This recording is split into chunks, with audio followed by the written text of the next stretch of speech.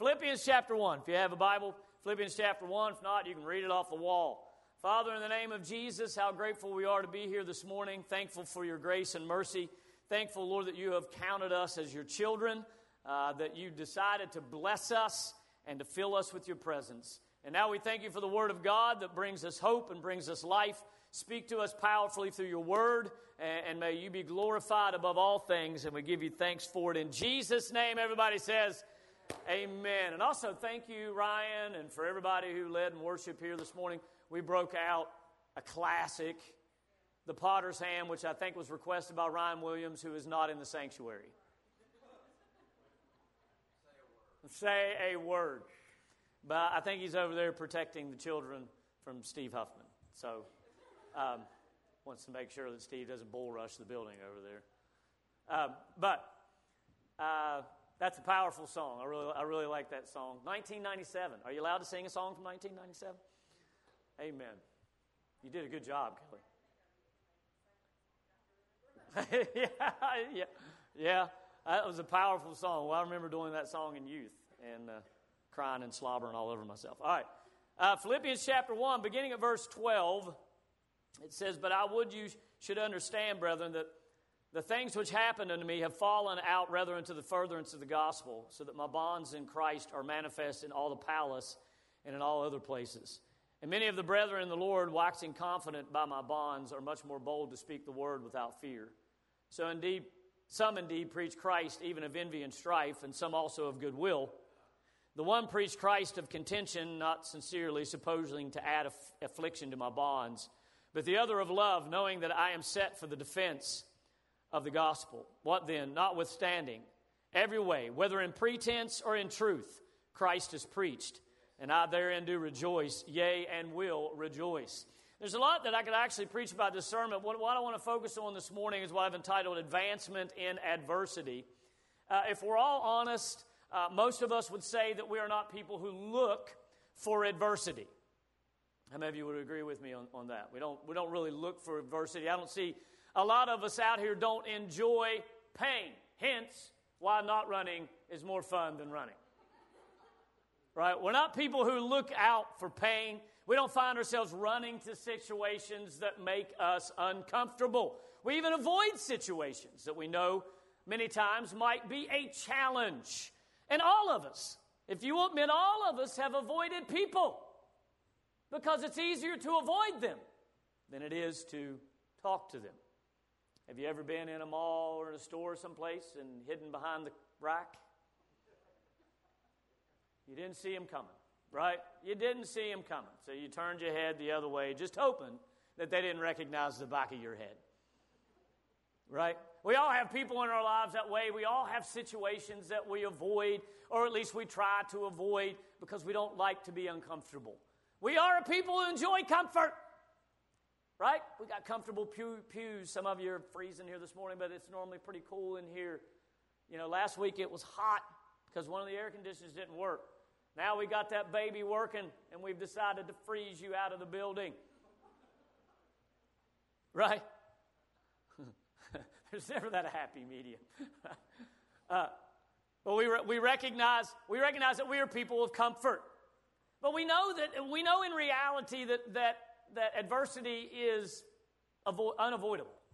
No matter where you go or what you're doing, in any area of life, adversity is something that we cannot avoid. We cannot fully function in the world if we don't realize that challenges and obstacles and adversity are going to be a part of it.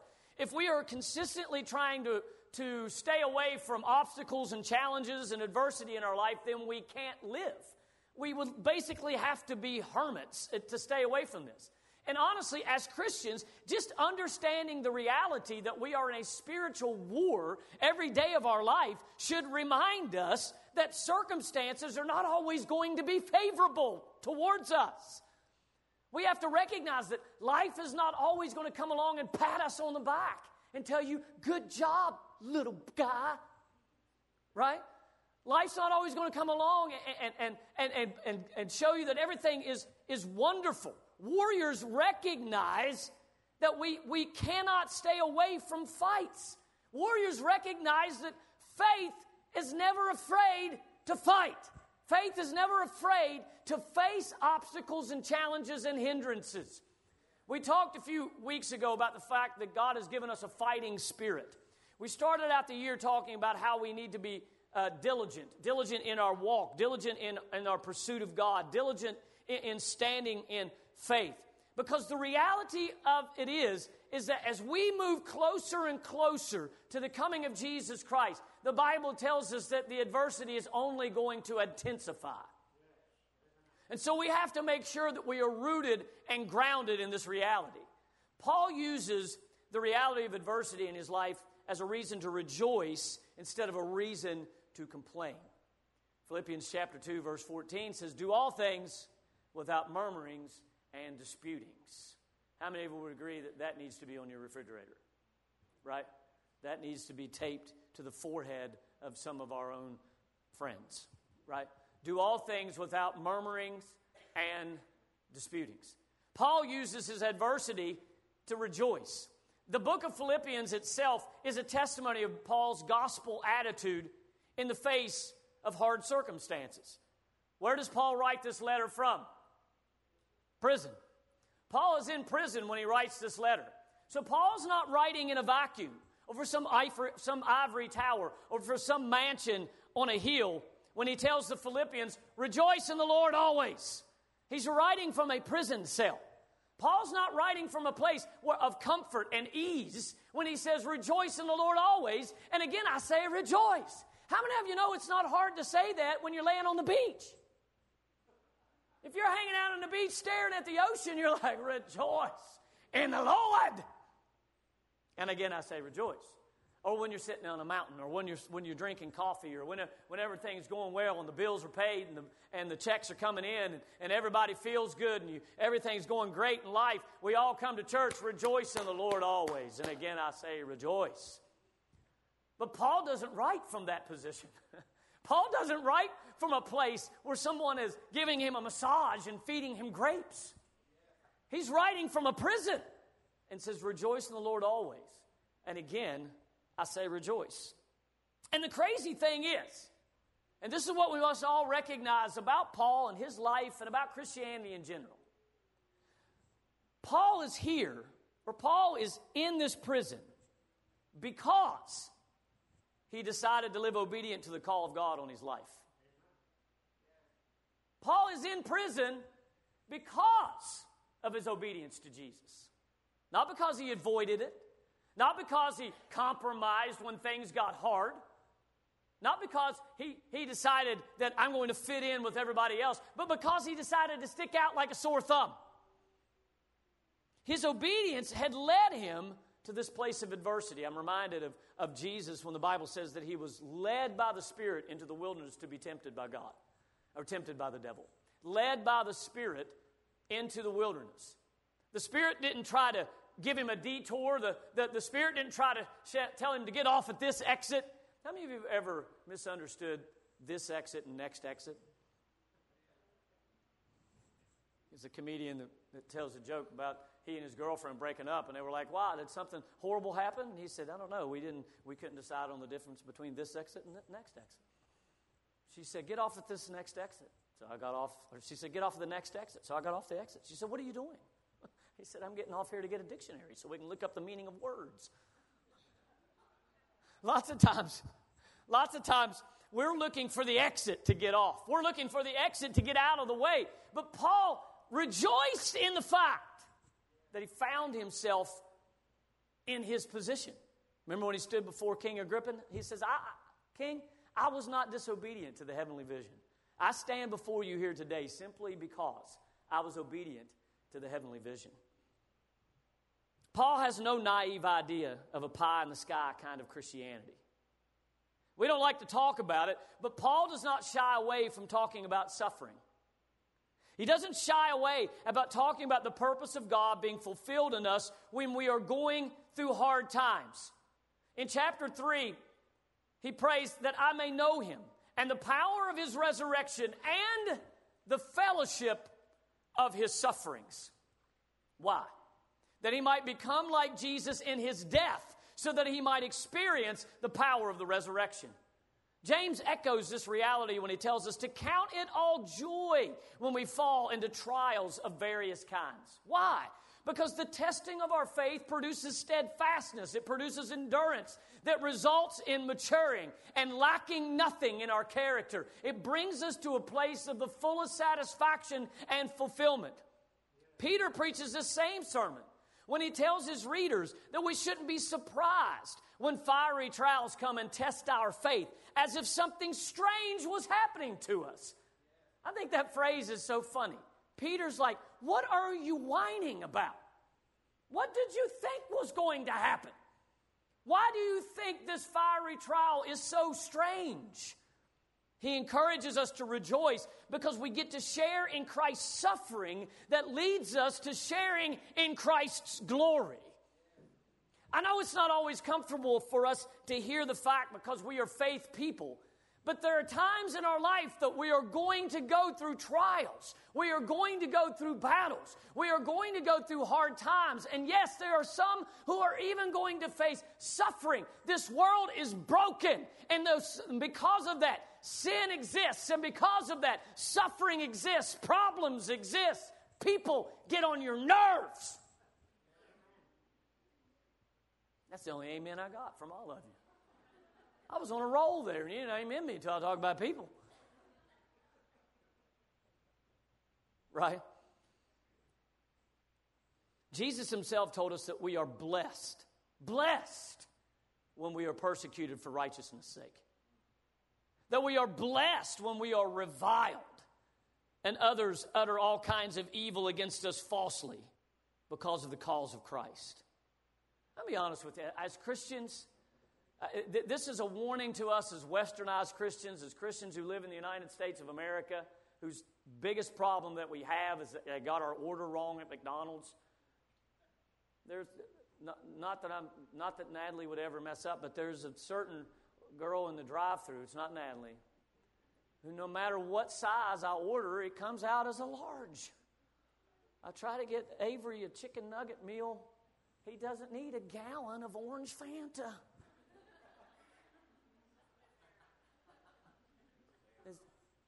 Every time. We recognize that in America we have first world problems. But Jesus said, blessed if you are persecuted, blessed if you are reviled.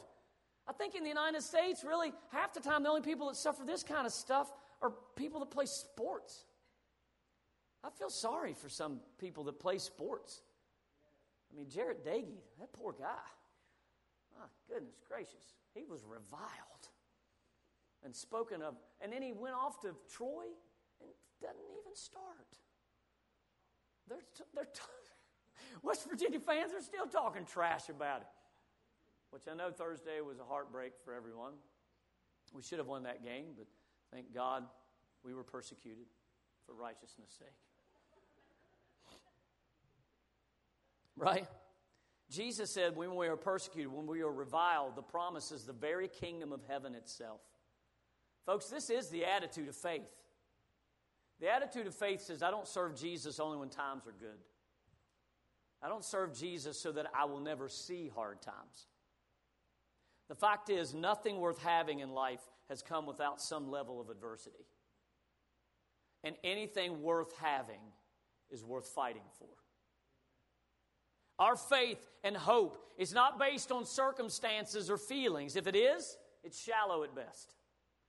If our faith is based upon how we feel or the circumstances around us, then we have a shallow faith at best. Our faith is based on the person of Jesus Christ. It's based on the goodness and the faithfulness of God. It's based on the promises of His Word in the midst of adversity. It's based upon the commandments that God has placed upon our lives. It's based upon the calling of God and knowing that what God wants for us is better than anything the world can offer us. This is what our faith is based upon. So the attitude of faith is come what may. Whatever fiery trial, whatever persecution, whatever I have to stand against, my faith is built in nothing less than Jesus Christ and righteousness. It's not built upon how I feel or whether or not someone likes me or how easy it is to follow Jesus. Jesus said, if you're going to follow me, count the cost. Count the cost. Recognize that following Christ is not always easy, but it is the path to joy. It is the path to satisfaction. It is the path to fulfillment. That's why Paul could say, rejoice in the Lord. Always. And again, I say rejoice. Man, I guarantee you that prison guards walk by Paul's cell all the time and said, that guy's a nutbag. Right? This guy's crazy. He's always smiling and he's in prison. What's wrong with this guy? This is the attitude of faith. It's based upon Jesus, based upon his promises. And Paul exemplifies this attitude of faith. Throughout his life, Paul went through some tough stuff. He gives a list of it in Corinthians. He gives us a list of what he had gone through, how many times he was beaten with rods, how many times he was whipped, how many times he was stoned, how many times he was left for dead, he was shipwrecked. He's been in prison. He's had a lot. He's had little. He even tells the Philippians, I've learned in whatever place I find myself in, therein I will be content. If there was one thing that a mission trip taught me is that you have to learn how to be content in some uncomfortable situations. Did I ever tell you all the story about me trying to escape? We were sleeping on a houseboat in the Amazon, and I was sleeping in a hammock over top of a bunch of teenagers sleeping on the floor in blow-up rafts. And I woke up freezing to death. So I needed a blanket. Well, my blanket was in the closet, but everybody was lined up on the floor, so I couldn't open the closet. So I'm like, I've got a towel on top of the boat that was drying from where we had just taken a bath in the mud hole called the Amazon River. So I'm thinking, how am I going to get out of this hammock because everybody's on the floor? Well, there was a beam over top of me on the ceiling, so I grabbed the beam and shimmied out over top of the kids sleeping on the floor. I could hear dun, dun, dun, dun, dun, dun, dun, dun. I shimmied over to the door, dropped down, and went out. So I went up, I knew remember, you're in the Amazon, there aren't lights, there's not big cities out here, we're going from village to village. The only light out there was the light on top of the houseboat. So I crawled to the top of the houseboat and was about to step out on it to go get my towel, and I noticed there was a sea of insects just crawling over top of each other because they'd all packed around that one single light out in the middle of the Amazon River. And I said, you know what? I'll just be cold. So I went down to the engine room and sat beside the engine and warmed up a little bit. One thing that we learn from Paul's life, Paul even told the Philippians, listen, folks, I've learned to have a lot, I've learned to have not much. I've learned to be in abundance, and I've learned to be in hunger. But I've learned this one thing, I'm content wherever I find myself. Why? Because I can do all things through Christ who strengthens me. This was Paul's attitude of faith. And even though he went through some tough stuff in his life that some of us will never imagine to even face, at the end of it, he still considers the purpose and calling of God as the greatest honor upon his life. That what he faced for the cause of Christ was worth the beauty of knowing Jesus. And this is where a lot of people get it wrong in the pursuit of Christianity. If all we do is pursue Christianity because the rules tell us to, and we don't pursue who Jesus is, then we don't recognize the beauty of what we've been called to do. Here in this passage, Paul makes some amazing statements. Remember, he's in prison, but I want you to see his attitude of faith. He begins by telling them that what has happened to him has served to advance the gospel. See, Paul always had this gospel-first mentality. Paul's primary purpose or priority in his life was the purpose of God. Now, you got to remember, the book of Acts chapter 16, when Paul and Silas were in prison and they sang the songs of praise and their chains fell off and the jailer got saved, where was that? That was in Philippi. A Philippian jailer was the one who said, what must I do to be saved? So the Philippians have seen God move in a powerful way in Paul's life. So there is probably a possibility that the Philippian Christians are thinking, why is Paul in prison? Why would God let this happen? God got him out of prison at one point in time. And the fact of the matter is, because he got out of prison in Philippi is what allowed him to end up going to Rome. Paul had been delivered miraculously, but he wanted the Philippians to realize that God's power and blessings were still with him, even though he was in prison. He wanted them to realize that no matter where we find ourselves, what situation or how God moves in our life, right? Because most of us have a picture of how we want God to do it, don't we? We have a picture of how we want God to do it. We do it to our kids too, don't we? Anytime you're teaching them something, you're like, you're doing it wrong, right? Because they're not doing it the way you would do it. And lots of times we try to treat God that way. You're not doing it the way I want you to do it. The Philippians are like, surely Paul's going to get out of jail. But Paul wanted to remind them, listen, no matter where I find myself, God is still at work. God is still blessing my life. Even though he was bound, the Word of God is not bound. Paul was not out of the will of God. And God's work was still happening. Folks, you cannot stop the power of the gospel. You cannot stop the purpose of God. We too must make the gospel and the work of God our top priority. Paul didn't tell them that he was being advanced. He told them that the gospel is being advanced. He didn't care whether he was being advanced. All he cared was for the furtherance of the gospel of Jesus Christ.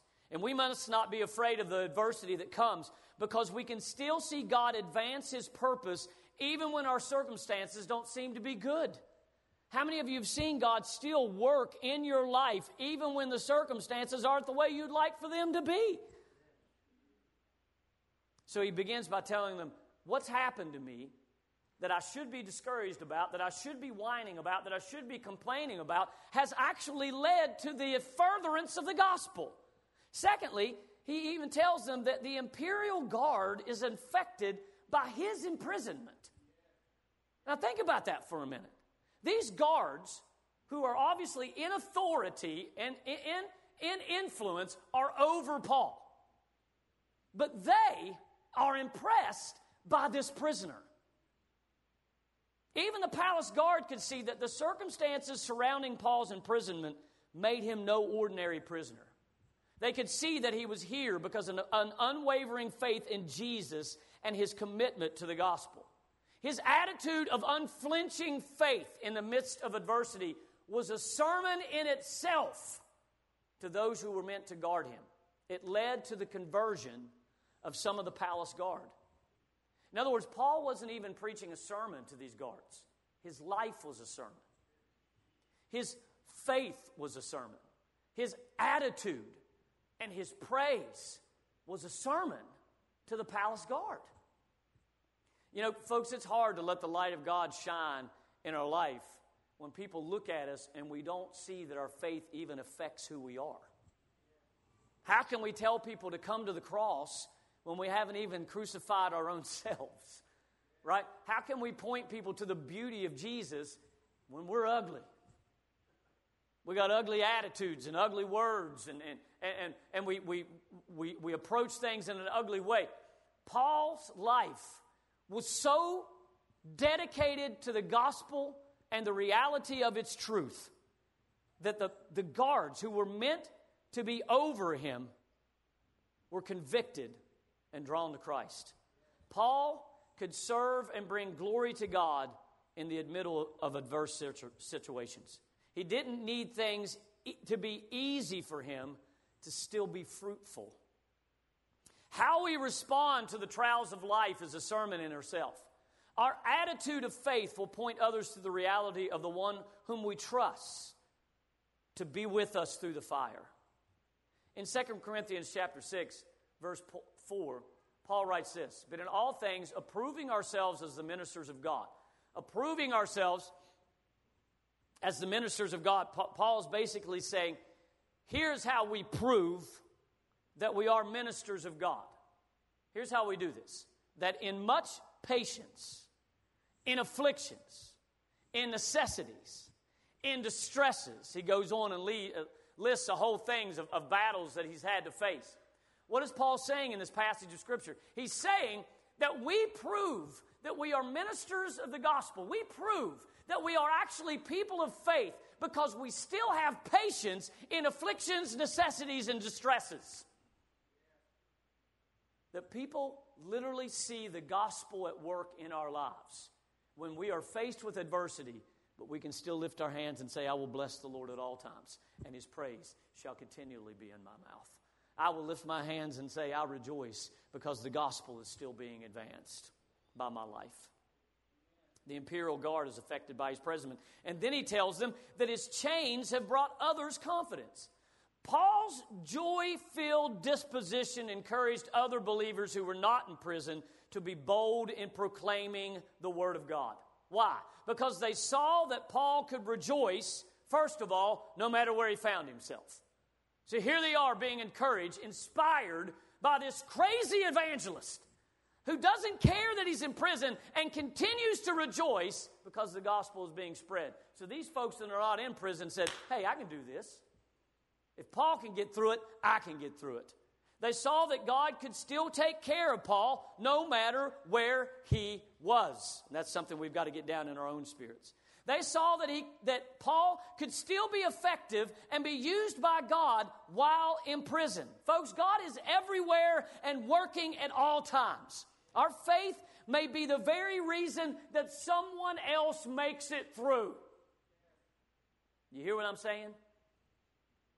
These people, these folks that were not in prison, they had got a new boldness, a new courage, a new fervency to share the gospel because of Paul's testimony, because of Paul's life, because Paul had faced adversity. Paul faced the hard times of life, and he still rejoiced, that the gospel was being sent. And think about this, folks. While he's in prison, he writes Philippians, he writes Ephesians, and he writes Colossians. God doesn't waste our time. God uses us where we find ourselves. And lots of times that's why we are dissatisfied in life. It's because we're always waiting to be somewhere else. We're always waiting to be someone else. We're always waiting to have something else. Well, when I get to this point, then I'll serve God. Or when I get to this point, then I'll do this. Or when I have this, then maybe I can do this. But God doesn't waste where we are. God is just looking for us to be obedient where we are. And that's what they saw in Paul. And folks, your faith, your stand of faith is what might help someone who's thinking about quitting, thinking about giving up, thinking about living in fear instead of faith. Your testimony might be what helps somebody get through because you decided to continue to smile in the face of adverse situations. Finally, Paul's priority is the advancement of the gospel, not himself. Paul even tells the Philippians that there's people out there preaching the gospel, some with honorable motives and some with selfish motives. But for him, what mattered was that Christ was being proclaimed. Paul's focus was always the gospel, always the message of Jesus. He recognized that, hey, there's some folks out there who have a desire to preach Jesus out of love and out of grace and because the calling of God's on their life. And then there's some people out there who are preaching the gospel for selfish ambition. I don't know if y'all have ever seen anybody like that. But there are people out there that use the gospel to find a way to make sure that they get some money in their pocket for selfish ambition. They're serving God for other reasons other than the true, honorable reason of preaching the gospel of Jesus Christ. Now, I want you to notice something here. Paul is rejoicing because even though some people's motives were wrong, at least they were motivated. At least they were motivated.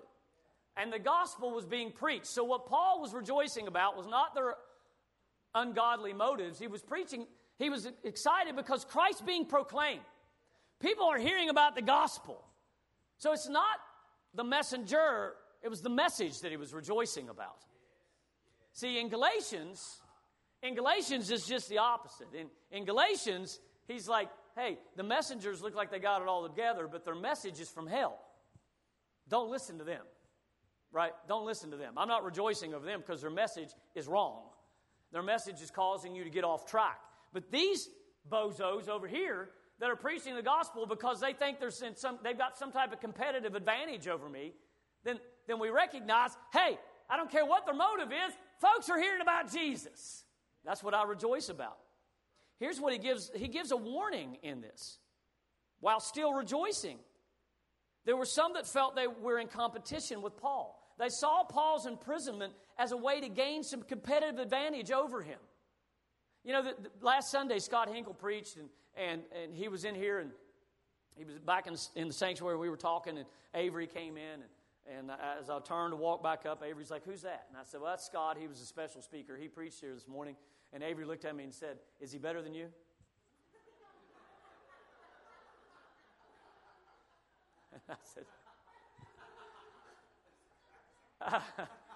I said, "No, son, come on." No, that's not what I said. I said, "I don't know, son. It's not a competition. We're not being ranked." I said, "We both talk about Jesus. That's all that matters." But that's what was happening here. You had people that was looking for a way to promote themselves at the expense of Paul being in prison. In other words, they didn't just want to win, they wanted Paul to lose. And you'll see this among a lot of ministries. There's a lot of ministries that are more concerned about what the church down the road is doing. How many numbers do we have? How many numbers do they have? How can we steal people from that sanctuary? How can we get people to come to our church instead of your church? There are churches that actually are hoping that we fail because they want to look better. I'm not saying us necessarily in Living Faith Church, but there are churches that are actually more concerned about other churches not making it simply so they can be promoted. Paul was like, "Listen, I'm not concerned about my image. I'm not concerned about their image. All I'm concerned about is the gospel." Paul didn't care about any of this. I don't care. If they're better preachers than I am, congratulations. If they can proclaim the gospel better than me, then go for it. But at least they're out there. It's like the woman who told Billy Sunday, "You shouldn't be a preacher. Your grammar's not very good," which is not good grammar either. And he looked at the woman and said, "Well, at least I'm using my grammar for the Lord." Right? So we recognize that it's not our image that matters. It's not the name of Living Faith Church that matters. It's the furtherance and the advancement of the gospel. I'm not jealous of revivals in other places. I'm not jealous of moves of God in other churches or among other ministries. That's what we're praying for. That's what we're believing for. We are the body of Christ.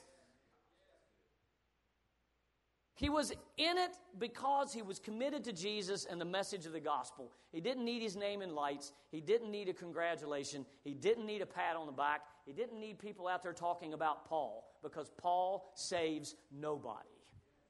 But Jesus does. See, when ministers and ministries get more concerned about numbers or how big they are or how much influence they have or how they compare to so-and-so down the street, then they've lost sight of the true call of God upon their ministry and of what they've been called to do. The only reason why I concern myself about numbers in the congregation is that if more people are here, more people are hearing about Jesus. And I want more people to be in churches that are preaching the gospel. That's why I don't think it's good advice to just go find you a church and attend there. Well, what if the church is no good? What if they're not preaching the gospel? What if they don't believe in the power of God or salvation or repentance? Don't just go anywhere. Go where the gospel is furthered. Go where the gospel is advanced. That was Paul's priority. And so as I close here this morning, we learn from Paul's life that first of all, following Jesus does not always mean a bed of roses. Jesus said himself that if they hated me, they'll hate my followers. If they hate me, they're going to hate you. That's why the Bible says, beware when everybody speaks good of you. Right? If you're following Jesus, it's going to cause controversy. If it doesn't, you're probably not following him. But we also learn from Paul's life that circumstances do not have to touch our faith, and that the greatest advancement of God's purpose may come during times of adversity. I want to say that again. The greatest advancement of God's purpose in your life may come during times of adversity. We may find that we learn to be more effective and more fruitful than ever when the heat is on. So let this be a possible wake-up call for what we as Christians will face in this chaotic culture. It is those, Jesus said, it is those that endure to the end that will be saved. Jesus said, because iniquity will abound, the love of many will wax cold. Not everybody's going to make it. Not everybody that's sitting in the pews, not everybody who's named the name of Christ is going to make it. They that endure to the end, the same shall be saved. So what must we do? We must be diligent in adversity, because if it hasn't come, it will. The devil wants your faith, and the world is not going to cheer you on. The devil wants your faith, and the world's not going to cheer you on. So what we have to believe is that God will still advance His purpose no matter what lies ahead, no matter what's before me, no matter what devil rises up against me, no matter what lie or problem or issue, no matter what our culture does or what they say defines us as Christians, we believe that God is going to advance His purpose, because nothing can stop the power of the gospel. Nothing can stop the power of the purpose of God. God will fulfill His purpose. I promise you that. He told the Philippians in chapter 6, He who began a good work in you will be faithful to complete it unto the day of Jesus Christ. Bow your heads with me here this morning. Father, thank you in the name of Jesus that in spite of adversity, in spite of hard times, Lord, you are advancing your purpose. You are advancing your purpose in this earth, and you are advancing your purpose in your church, and you are advancing your purpose in our individual lives. We believe that. We believe, God, that your gospel should be our priority. We believe, oh Lord, that your call upon our life should be our priority. We know that troubles are going to come. We know that adversity is going to come.